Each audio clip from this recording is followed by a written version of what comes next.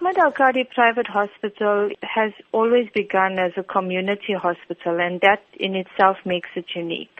It was a development by the Islamic Medical Association of South Africa, who's the major shareholder of this facility, and the balance of the shares is owned by the public.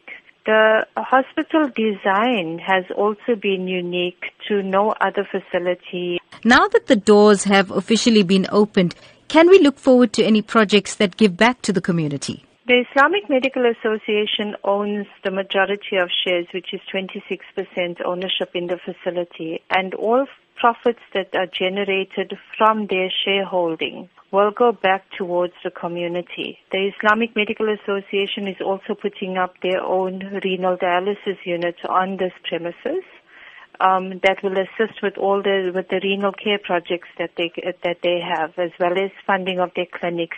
Is there a big need for renal dialysis, especially in KwaZulu-Natal? There is a high need for renal care, and the Islamic Medical Association has been partnering and assisting the Department of Health with renal care for patients for a number of years. What we've done is, with the inception of our facility here at Ahmed Al-Kadi, we could then put in an IMA renal care facility. The demand is great. It's increasing.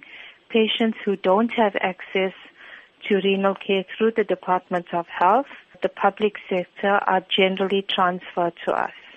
The public sector's criteria is very high, and if you don't meet that criteria, you are definitely left on your own. This is where the IMA has stepped in years ago already, and where to the extent where the public sector will phone the IMA and say, please assist us with the patient because they don't meet our criteria, we can't help them.